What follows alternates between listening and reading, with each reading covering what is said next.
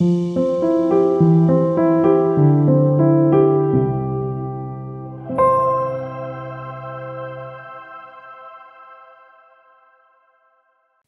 Redon, Alsace or Reading Monk, 1914.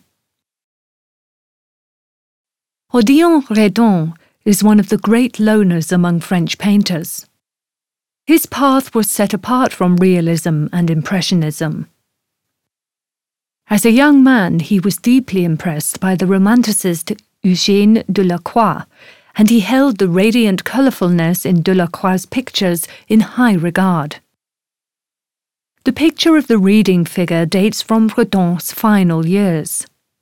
The word Alsace is written on the book, so perhaps this is a reference to the Alsace that France lost to Germany in 1870.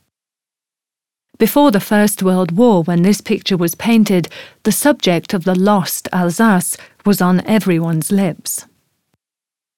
Redon's portrayal, however, doesn't display anything contemporary.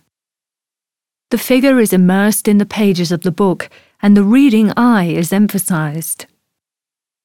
The man is wearing a close-fitting cap and is dressed in a closed garment. Perhaps he's a monk. That remains open. The colours on his chest seem to blossom. Are they on his garment, or are they radiating from inside him? They bestow the figure with an aura and refer to the concealed inner world of the reader. Redon died in 1916. The first museum exhibition of his pictures took place in 1919 in Kunstmuseum Winterthur, and it was from this occasion that two paintings remained in the collection.